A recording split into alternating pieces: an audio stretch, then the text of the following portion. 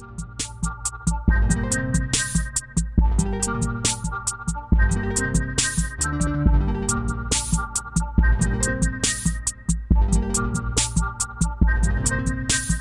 this is Scott McNamara with What's New in Adaptive Physical Education. I have Jessie Hyams here, who was on podcast about a year ago, I think, and she's going to come back on and talk a little bit about what's kind of happened since then. Last year, we were talking about the 2016 Paralympics, your journey to get there. We talked a little bit about your PE experiences and stuff like that, but I think we're in a really different world. I wanted to come. I finished Rising Phoenix, and I tweet messaged Jessie asking, like, hey, do you want to come and talk about the movie and talk about like the process of like you, like the Paralympics aren't occurring anymore and all of those kind of perspectives. So yeah. So how are you? I am hanging in there just like everybody else. Yeah. Learning to adapt to everything. Absolutely. And it's like, just like, yeah, it's a new world. So talk to me about now we know like the Olympics and Paralympics were all kind of postponed. So talk to me about, the pandemic for me was like, I remember kind of hearing about it. And then I remember the NBA shutting down. And then everything after that kind of seemed to like really just spiral quick. And me having my wife was like 7.5 months pregnant at the time. So it was like all this craziness with that. So talk to me about being a Paralympic athlete who is set to go to the 2020 Paralympics. What was the process first of like, how did you kind of figure out that this wasn't happening? Yeah, it was kind of a fast snowball effect. Like I know you saw a lot on your own because like we had our season, first of all, it was canceled just like for university. So that was a whole like, oh my gosh, wrap my head around this. This is insane. And then classes were getting canceled. And then there started to become word of like, okay, NBA is going to be canceled. What are we going to do for like the summer sports? And then of course, everyone on the US team is talking to their coaches and saying, I don't have access to my gyms. How can I train? So we had a few meetings just with all the coaches and athletes on Team USA saying, look, we don't know what's going on, but what do you guys need from us? Like, what are your thoughts on this? And within like a 2 or 3 week like turnaround, it went from like the discussions of how are we going to navigate our training to, I think we need to shut this down. I don't think we're going to have the games. What do you guys think about that? And obviously we didn't have a choice in what happened. But it was really stressful those few weeks just going through training and thinking like, do I continue as normal? Do I not? How do I continue that training? And it was just so stressful having the unknowns, and the decision to cancel the games or postpone them was actually leaked before they officially were going to announce it. So it was kind of a soft blow. We kind of figured it was going to happen, and then it was announced. And honestly, it was so stress relieving just knowing what was going to happen, because when they were in the process of trying to figure it out, it was just so much anxiety of thinking, how are we going to train? Is it going to be fair competition? Is it worth continuing with? And then as soon as they announced it, I just had a breath of relief thinking, okay, at least I know it's going to be a year off. Is it still going to be a miserable year? Yeah. Is it going to be weird? Absolutely. But just knowing that we weren't going to have it, it was so nice just to have that finally solidified. Of course, there's the panic after of like, oh gosh, what am I going to do now? This changes everything in my life. But I was grateful they came to that decision, because I mean, it was for the best, and you have to put the health of people before, the competition, which I was super grateful they had that perspective going into it, and that they were open with talking to us about it too. That's pretty cool. So were they asking your opinions and such of what you wanted to do? Yeah, so our national governing bodies talked to us. I don't know much about like what the other countries, like how they handled that, but our people were talking about it and wanted to know what our opinion was, because I think Canada was the first to pull out of the games entirely, and then the US followed soon after. So they just wanted to have conversations with us and see if that's something we agreed with, and then if it was or wasn't, what else we would need, because like the financial end of it, a lot of athletes that depend on that year of athletics to pay for life, they were all like, what do we do if, we cancel that? So They just wanted a lot of our opinions of what we needed from them, but also how we thought they should go about it. And were the conversations Olympics, Paralympics separate, or were they kind of together? There was one specific like Zoom call that was together. That was like the largest Zoom call I've ever gone on. It was like 300 people. But yeah, they started off like really large, and then they kind of got smaller, like track, and then like para track, and some of it just like our individual events. So that kind of narrowed it down so we could funnel our conversations into our specific event. Because like gymnastics, I know some of them couldn't access any gyms because they can't own that stuff. Some of us track people had access to roads or tracks we could train on, but every event was slightly different.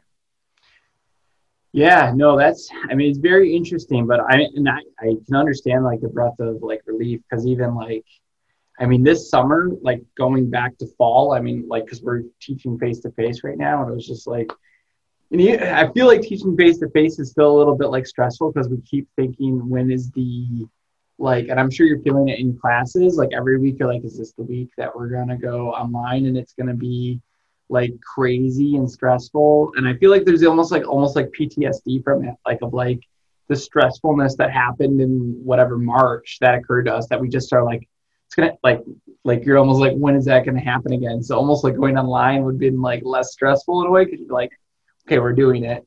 But yeah, I can understand that then as a breath of relief. Now, so what about communications about moving forward? I've been a little unclear about what that looks like, or are they having those conversations still with you?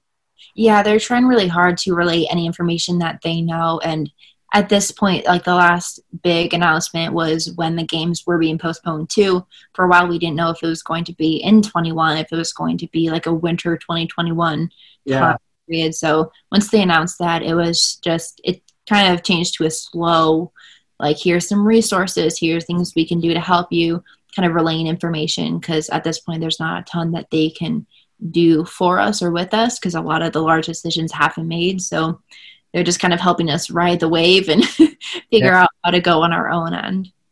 And if you qualify then for 2020, they wouldn't allow you to qualify. Like there's not, you don't have to re-qualify, right? So for track, we do, because our official qualifications, our trials were supposed to be in June, and obviously that didn't happen. So for our sport, we have to qualify next June. There's some sports that they already qualified and they're holding those. Yeah. So they don't have to deal with that for another year, which would be kind of stress relieving in its own way. But no, thankfully we still have another year to improve. Yeah. And so, yeah, we'll be re-qualifying next summer. Well, then that also makes a lot of sense why that'd be so stressful, because you were like right at the tail end of like having to, and you'd probably just be performing based on like the random day that you're going. Yeah, that's wow. That's got to be stressful. So, all right, and what about training? Have you been, and even and then you're at UNI, you're on the track team. How's that going right now? It's going really well. Yeah, I've been super excited about how specifically have been adapting to this. Mm-hmm. You know, we're all nervous, like how are they going to have practices? Can we practice? Will we have any sports? But thankfully they're very wary of it, and my coaches are very like strict on this, so that has so much relief stress just knowing that they would take it seriously, and that I will have access to the training grounds and have access to everything that I would normally have. Mm. Now let's talk about a little bit about COVID, because I'm interested for what your perspective is. Like, so like what if for an athlete, especially like one like you, where like you have all this kind of on the line right now of, you know, making it and not making it, and I don't know, just like is COVID like a scary thing in that way, that it might, especially while you're in the middle of training and such, kind of, is that kind of an added pressure right now of having COVID that could take you out for not just, you know, obviously the really bad stuff, but even just taking you out as far as taking you out of training for a month, or having lung capacity issues? What are your thoughts on all that? Yeah, it's definitely an added sort of thing to pay attention to, because we've had athletes on our teams that had it and recovered perfectly fine, but there are definitely still people who recovered and still have long-term lasting effects, or it takes them weeks to get over it. And as like an athlete, our bodies are like so necessary in that specific way to compete and to go through your seasons. So it kind of reinforces it in your brain that it is a serious thing. If you didn't already agree that it was serious and something to deal with, it reminds you again that it can have a lasting effect on you. As a young, healthy person, I'm at a much lower risk for having these long-term effects, but it can still happen. And if it does happen, it can affect us in multiple ways, some of them being like in our career in athletics. Mm-hmm. So I think that's definitely helped help people have a good perspective. Yeah. And I think drive that a little more home. You have to treat it, it's like an injury, but it's an injury that you can prevent. And it's an injury that we're having a lot of people deal with at this time. Yeah. That's an interesting way to kind of look at it too, as an injury that you want to prevent and avoid, right? Mm-hmm. Now also, like, so on another note, like, and then, and maybe you have a perspective of this too, because you are in the Paralympics and there's a lot of different, spectrum of there.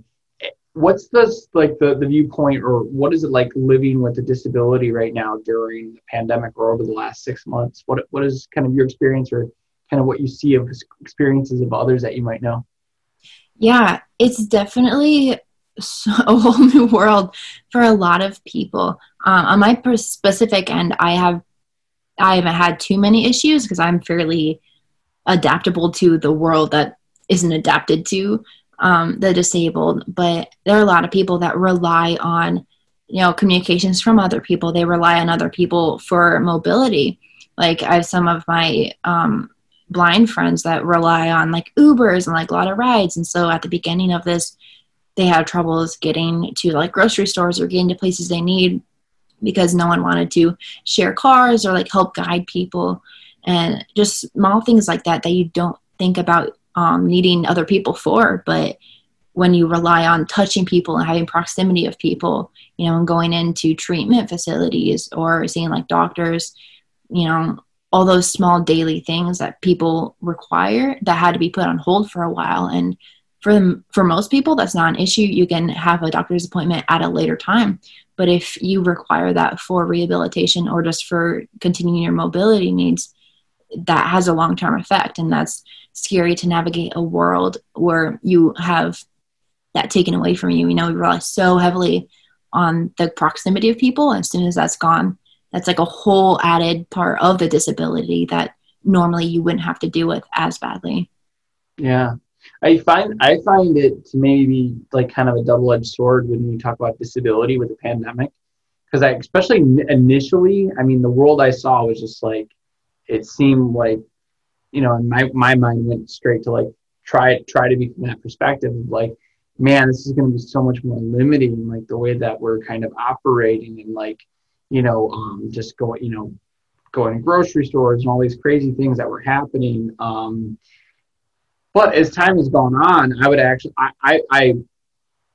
I'm almost hoping that this can provide a more kind of quote unquote inclusive kind of environments. I think like even just like online learning and such, like when we talk about like people with a lot of different disabilities, like, again, maybe not like your specific disability, but other disabilities. The disability community has overall been like advocating for online working and online learning for 20 years. And I think like there's some benefit of that, I think you're taking online courses, right? We'll talk about that in a second, but like, I feel like online learning is not the same as face-to-face, but it's not yet. And if we put the time and the resources in, it might be at least close to it. Yeah, definitely. I had an interesting conversation with some friends the other day about this, because a reporter had asked us, like sent us a message and asked if we felt like it was easier for us to adapt to this because we're so used to adapting all the time. And that made us laugh a little bit, because it's exhausting having to adapt to things every day on a small basis. And now seeing the world having to do that, even if it's just like a small thing, like putting on a mask to a grocery store, that's a small adaptation. And it's interesting seeing people who've never had to adapt to something like that have to go through it. And we are really hoping that having to do those things makes people aware, just like the online learning. It's such a simple thing to set up and deal with. It might be a small inconvenience to someone it doesn't benefit, but doing it for someone who it does benefit is insanely helpful. And it's technology so good now that we can have access to that. And we're really hoping that can push people to be aware of things even after they don't have to deal with this and don't have to adapt to these things anymore. Yeah, absolutely. Because I think attitudes and such need to kind of like, I think, yeah, even for me, like you just kind of like start thinking about things, or even like, when I was a teacher, I worked with kids with like severe health impairments.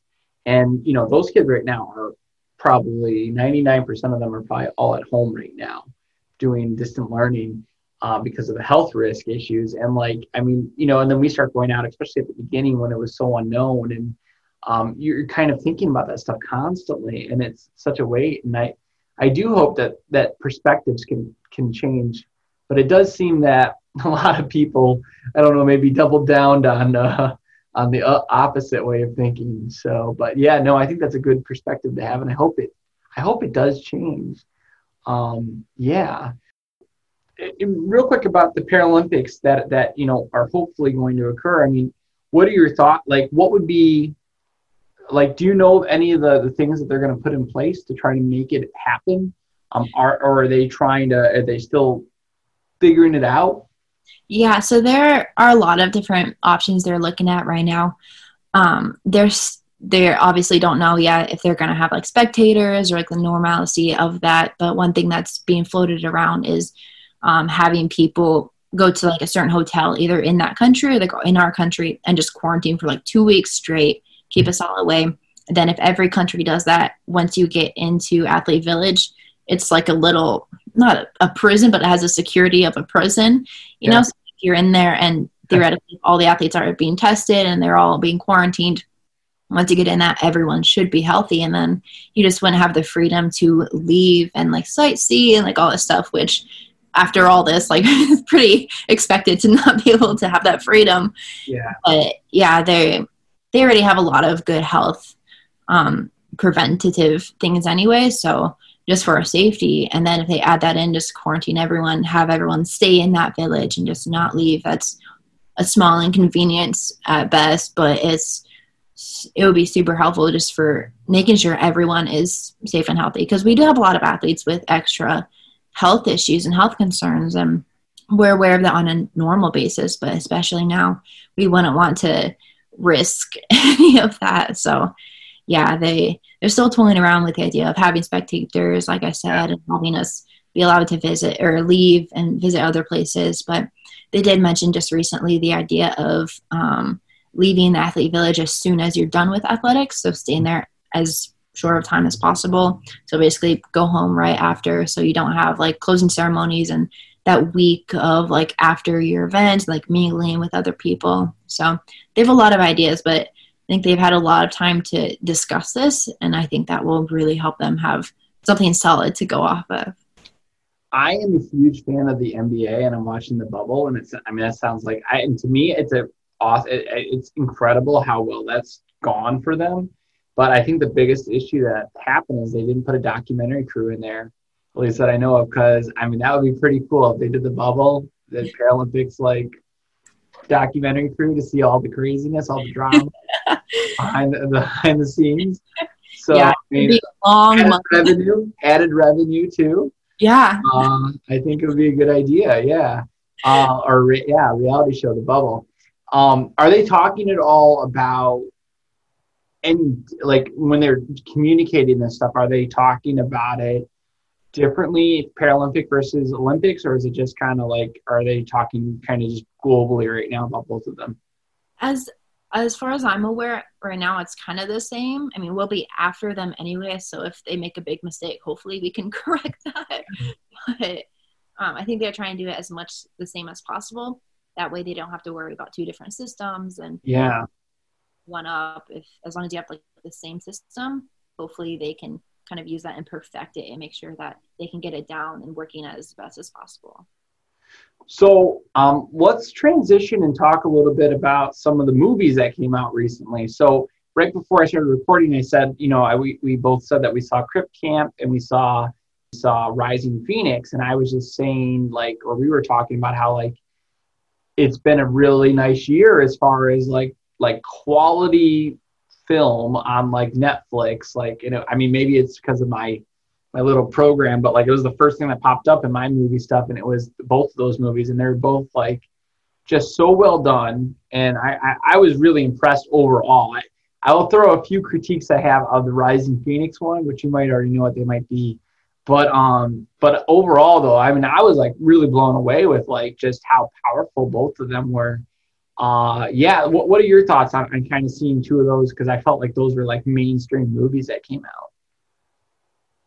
Yeah, I absolutely love them. I actually watched them back to back on the same day with my sister, and we were sitting in bed like crying and getting emotional over them. But I loved how they could tell the story in our perspective and by the people who were involved in them. I think that's something that we miss a lot in the disability community. Like, we will have movies about, you know, disabled people, but they'll be played by non-disabled people, written by non-disabled people.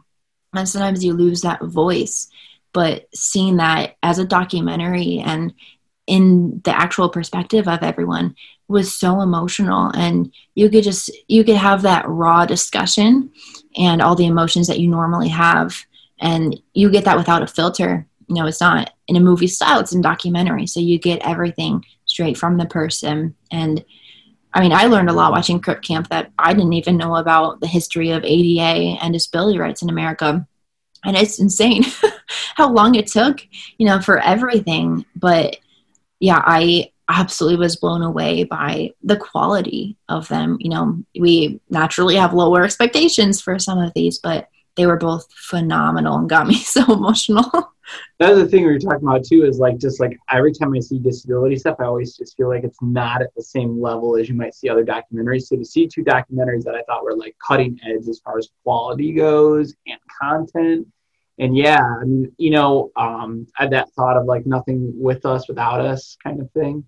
And I think that's good too. I mean, even like, so, you know, I conduct research and all this stuff, and I'm an able-bodied individual. And I mean, in my whole field, it's kind of problematic is we're trying to capture, I mean, you know, from people I know very few that are at least that have disclosed a disability, and they're doing all the research in it. And I do think that the voice gets lost because of that. So I try to tread carefully, but I think I'm not probably capturing it. So having that voice the way it is like really, really ideal. Yeah, no, I found both profound, and obviously in very different ways. I thought Crip Camp was really, really interesting. Definitely more on that like social justice, finding out how like the movement. Yeah, I don't think people normally think of disability as a civil rights movement and such. So I mean, that's I thought it was awesome. And then Rising Phoenix, you know, it's like kind of almost felt like they were back to back, and like this one was on sport, and like, you know, and Tanya McFadden was in it, and it was like, I talk about her in my classes because she did, and they talk about it like one of the laws that she kind of put in place of making sure that people with disabilities have rights to extracurricular activities. So I bring that up all the time and show her off, and there's a documentary about it. So I don't know. I was like, I'm feeling like I felt awesome while watching that. Just like, I don't know, validated a little bit or something. And I don't even have a disability. But anyways, like, so yeah, I loved it. Yeah. So okay. So you weren't in it though. Was that a bump? Mm-hmm. I didn't expect to be, but we were watching some of the parts they had the Rio. We're like, okay, maybe I'll be in the background. Maybe we can see someone we know. Yeah. Did you see anybody? A lot of my friends were in there, but I did not make the background cut. Man. Now, is Tanya McFadden, she's got to be in America, right? She's like the biggest celebrity, right? Mm-hmm. Have you had any pass-bys with her? Yeah, she's at all of like my track meets, and because she does distance and short distance and winter sports too. So yeah, she's at all of our like track events and trials and everything. So she travels with the team a lot. Got it. Awesome. But she's probably taking all the attention, right? She has a lot of cameras following her. Awesome. That's awesome. Yeah, no, I was kind of blown away by the experiences. So yeah, let's focus a little bit on Rising Phoenix for a second. I mean, I found it to be really powerful for a variety of reasons, but like, what were some of the things that you took away from that kind of, that you liked or didn't like? I loved when they went back to the history of the beginning of the Paralympic movement, specifically because the hospital in Stoke Mandeville, in 2014, actually had a meet there at that hospital, at the little track they had. And I remember back then even going through and thinking, oh, like this is where it all started. And seeing that again, documentary kind of pulled my heartstrings a little, seeing that hospital we stayed at and everything. And yeah, I love seeing the history of through the times and how it's all changed, and seeing about, was it 2000 or '04 when they almost didn't have the Paralympic Games, and just seeing that history of how ridiculous it is that us as disabled athletes have to fight so hard for some of our just meets just to happen, in general. And you think it wouldn't be such a big deal, we're athletes, they have meets, we should be at them, but just all the fighting people have to do to get that meet in general can be ridiculous. And it was nice to see it highlighted and kind of learn about everything people had to go through just to be on a high school team, just to have a meet, just to be an athlete in general was powerful, and just made me very thankful for being born when I was and being able to have the opportunities that people before me gave me. Absolutely. And even like Titania, like she like had a fight for, just to be on that high school team. And she's a world-class champion, and still had to fight and be assertive at every moment, and even go to, a court cases to even get heard. Yeah, it is kind of ridiculous. To me too, and even like during the pandemic, it's like we were like void of sports for 4 months. And to me, that felt pretty and I was craving like something, and I think because of that, and then also just Paralympic, I think the power of sport is just really, really impactful too. And I think, that the movie highlighted the importance of sport, the importance of the cultural relevance of it. And they talked at some point about like the Paralympics almost like allowing like people with disabilities to be people, like giving them like that opportunity that's such a big part of our world, and allowing this group that's been just not able to was not allowed to do those things, the ability to do it. So anyways, I mean, yeah, I found it to be really profound, a lot of the different things about it. Yeah, so what okay, so the one thing though I was going to mention, is there any things that you thought that maybe that were missing in there? What if in a perfect world they put another 30 minutes on it, what would you want to see aside from interviews with Jessie? I have not thought about that yet. I just been thinking about the good stuff now, so I'm gonna let you. Yeah. Say the things that I think. Yeah. Well, the only thing, and we've talked about this, I think, before, and like, so I think what the Paralympics is able to do for the disability community is, I think sport is able to highlight those strengths and things of overcoming in a way that it's, I don't know, it's like, it's, you're able to do a lot with your body, right? When you're able to show it in that way, I think it can change perceptions really, really strongly from the society. And so I think that the Paralympics has this amazing platform to do it. And I think that they've been fairly successful with slowly, but giantly changing perspectives and putting people on Life magazine or Life Serial or whatever, like with a disability. And I think that's like, and I think that movie, it just, and it's not always this, like, it's achieving and takes away some, or puts our perspective not just on that quote unquote limitation or like that pity thing that happens in most movies that came before those two, but puts it on the strengths and overcoming and kind of like, like that person's amazing. But like, to me, within that, what I noticed, and I think we talked about it before, was like the photogenic disability kind of idea. And, because Paralympics does have a lot of different types of athletes. And, to me, the focus was on a lot of photogenic quote unquote, kind of disability. There was a short one on bocce, which I thought was cool, but they still didn't really even interview anybody there. So to me, that was a little like, I don't know. I wish sometimes that, I don't know. And I know that's probably hard for them because they're chipping away, and I think they're doing it methodically. But I thought with this awesome thing to give a little bit more airtime to some of those athletes would have been powerful. Yeah, that's a really important thing to notice. And I didn't even pick up on that when I was first watching it. But yeah, we've talked about before. You see that so often. It's just like the photogenic disabilities, the ones that are comfortable for people to look at. And it is a little disencouraging. It's not a word. Discouraging to see only that type of disability being shown, because there's so much diversity in that in the Paralympics. And I mean, I'm guilty of like that whole, that's like not a comfortable disability. I'm guilty of that. I was raised in society. I'm prone to that too. But I agree with that. I would like to see in the future, if like having more of these documentaries and videos, I would definitely like to see more of that, of disabilities that you don't see in public, they don't see on the news, ones that you wouldn't have on a magazine cover because it's not comfortable for people to look at, but they're humans. Yeah.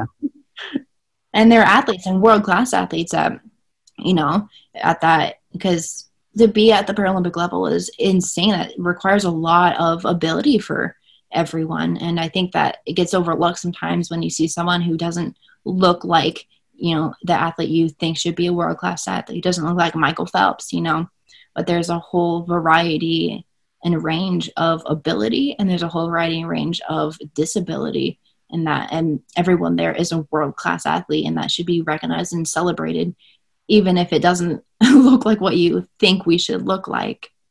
Well, I'm not even, also like what is an athlete? Mm-hmm. I'm not sure, and so we define all these things. But anyways, I mean, I really do. I admire what the Paralympics does, and I think they do it a lot better than a lot of organizations that try to attempt that. Mm-hmm. They seem to do a really good job overall and stuff. There's critiques. There's always critiques and stuff. But I actually listened to a thing recently, made me feel better about myself, which is good. But it was like something about like pessimists, or people that like critics are actually the true optimists because they think that things can get better. So, but yeah, no, I mean, and look at the Paralympics. Like, look at they, how far they've come in such a small amount of time, really, especially when you compare it to the Olympics. Yeah, definitely. We've come a long way, even just in 10, 20 years. You know, we've been around less than a century now with the athletes, disabled athletes, in sports. And it's insane just how far we've come, yet how far we still have to go. Yeah, for sure. Let's talk a little bit briefly, and then we'll kind of end this. Let's talk a little bit about like this next journey to getting to the next Paralympics. Like, what does that look like for you? What's your training look like right now, and has it changed at all because of the pandemic? Yeah, for the most part, mine's pretty much the same as it would be on a normal season. Yeah. I usually train in a small group of either myself and coach, or me and like one or two other athletes. So that was easy for me to transition into, because I just throw with one other athlete. And then I usually just do running workouts with me and coach. And then I'll be with the team once a week anyway. So that was easy for me to do. Not everyone was as comfortable with that, because most people are used to like practicing large groups and training large groups. So thankfully I had an easier time with that transition. So it's fairly normal for me. Yeah. But things will be a little more cramped when we have to go inside for the cold weather, because we'll all be sharing the same facilities a little more than normal. But no, thankfully it's fairly similar at the moment. And I'm very grateful for that. And is your coach for the Paralympics the same? Like, are you using the same one you do at UNI? Or Yep. So I use the UNI coaches, and there are like team coaches with Team USA that only travel I work with, but I work with my UNI coaches, which helps alleviate a lot of stress. and how is it going for you and I? Yeah, like that part of it. Is it all the Good. same thing? Yeah, they're doing a really good job. Like every day we go and have to do like temperature checks. Mm. We all get pretty wristbands every day that we have to wear. No, I'm really happy with how serious everyone is taking this and how willing they are to have a slight inconvenience in order to make sure everyone's health is in check and that they're doing the best that they can for us. Good. And what can you talk a little bit more about specifics? So like what are you doing now, and like how are you going to try to improve until those trials? Like what are the small, because I know it's going to be small things, but what are those things that you're looking to do to try to improve? Yeah, so we are doing a ton of strength training this year, which started up even last summer, which was nice. It gave me something to do during days when classes were over and I was locked in my house. So they help with that, just to have that normalcy of the strength training. So with discus is my main event. So even just today, we started up with the heavy discs again, which are always a pain to train with, but they have a really good outcome in the long run. So it's just a lot of weight training and a lot of patience with that, because it takes a long time to build up these habits and to get better. But we have an extra year to do that. So thankfully, we're all willing to take the time to improve in that way. What, like going back to the movie, like what does it mean as a Paralympian or somebody striving to be in the Paralympics to have that type of movie come out? It's so important to have that, seeing yourself represented on a screen like that. And it helps remind you that it's a serious event. We kind of get discounted sometimes as, less serious, not world-class athletes, because again, we don't always look like them, or what you think we should look like. But seeing that really reminds you of how serious it is and how amazing this group is, and how it's not just a weekend, camp you go to. It's a very serious sport. And I loved watching in Rising Phoenix the clips from the games, and especially from Rio, not only because I was there, but it just brought back all the memories of the fans in the stands, people who were local there who didn't get to see that ever, but were able to go to the events and fall in love with the Paralympic movement. They picked athletes that weren't from their country at all, but they picked them as their favorites and they could cheer them on during races. And they were all so excited to see everyone. And seeing that portrayed really just helps you internalize that even more and realize how amazing the games are and how special the Paralympic movement is for so many people. Absolutely. I can't imagine. I would love to go to one. It's got to be something. So, all right. So how do you gauge yourself like how close you are to like those trial things? How are you doing so far? You think you're ready? Yeah. Do it?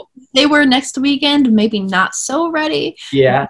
Yeah, thankfully my coaches are really good at helping me reset my mind after all this was postponed and canceled to, get back into the zone of, okay, we're treating it like we're coming back off of a season and kind of transitioning back in. So I think by the time trials come, I'll be in a good spot to be mentally and physically ready for it. For sure. Well, thanks a lot, Jesse, for coming on again and talking about this and all the things that are happening and the movies. And so next time we talk to you, we'll talk Rising Phoenix 2, the Jesse Hyams story.